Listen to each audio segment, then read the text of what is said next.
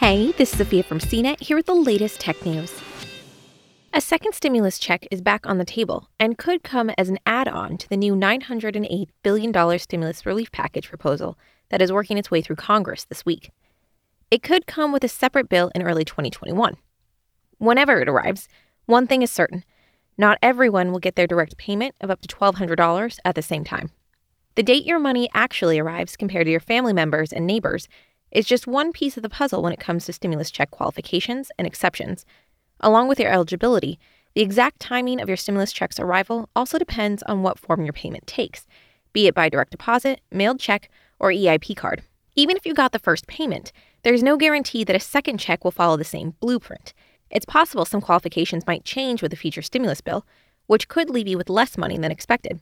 You may even find you're no longer eligible, depending on what happens with negotiations in Washington from now until the time another stimulus act takes its final form. Here's information about the main priority groups we've identified and why those groups might once again guide how quickly the IRS can send out a second stimulus payment to you.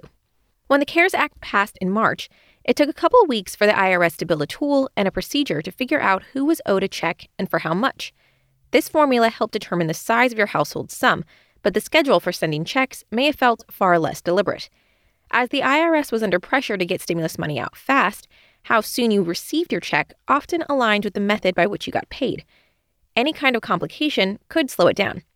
In addition, some calculation errors meant there are people who may not see all or any of their allotted share until the middle of 2021. Here are the 5 stimulus payment groups we know about right now. First, direct deposit recipients. People who already have their direct deposit information on file with the IRS or who provide that information when and if registration opens again should be first in line to receive a stimulus check. An electronic transfer of funds is faster and more efficient, which is why this group largely got their first payment faster. Next was Social Security beneficiaries. With the first stimulus payment, many Social Security beneficiaries who had a direct deposit information on file with the federal government received checks in the first week, though not always the first day. Next was people who get paper checks. The IRS began to mail checks about a week later to those without direct deposit data on file. After them, EIP card recipients.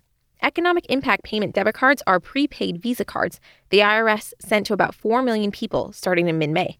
If the IRS follows the same payment priority order, this group could begin to see their payment weeks after the first direct deposit transfers take place. And finally, people with more complex situations. This category includes people who received a check after June, are still waiting to receive their stimulus payment, or didn't know they need to complete an extra step. Direct payments will continue through the end of 2020 for some individuals who weren't part of the previous group. There are a few reasons the IRS doesn't send all the stimulus payments at once. One is the sheer volume of disbursements it has to process. With the first check, the IRS said it could deliver 5 million to 7 million paper checks a week, starting with people whose adjusted gross income, or AGI, is less than $20,000, and then moving to people whose AGIs are progressively larger, according to the Government Accountability Office. Another reason payments come at different times for different people depends on the way they get cash. By summer, the IRS had sent money to at least 160 million people. With those, the federal government had direct deposit information for receiving their checks first. Physical checks and EIP payments followed, creating a de facto priority order that could result in some Americans receiving their checks days or even weeks before others. In fact, the final checks from the first round are still being distributed this month, and catch-up payments due to errors and unclaimed checks will continue to arrive throughout 2021.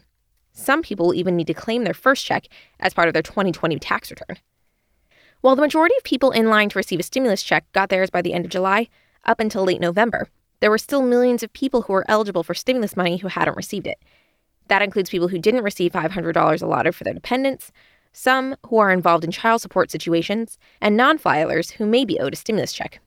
If you're a U.S. citizen abroad or live in a U.S. territory and didn't receive a check as expected, you may also need to investigate. And a new court ruling has made it possible for millions of people who are incarcerated to get a check, even after the IRS changed its rules to exclude this group.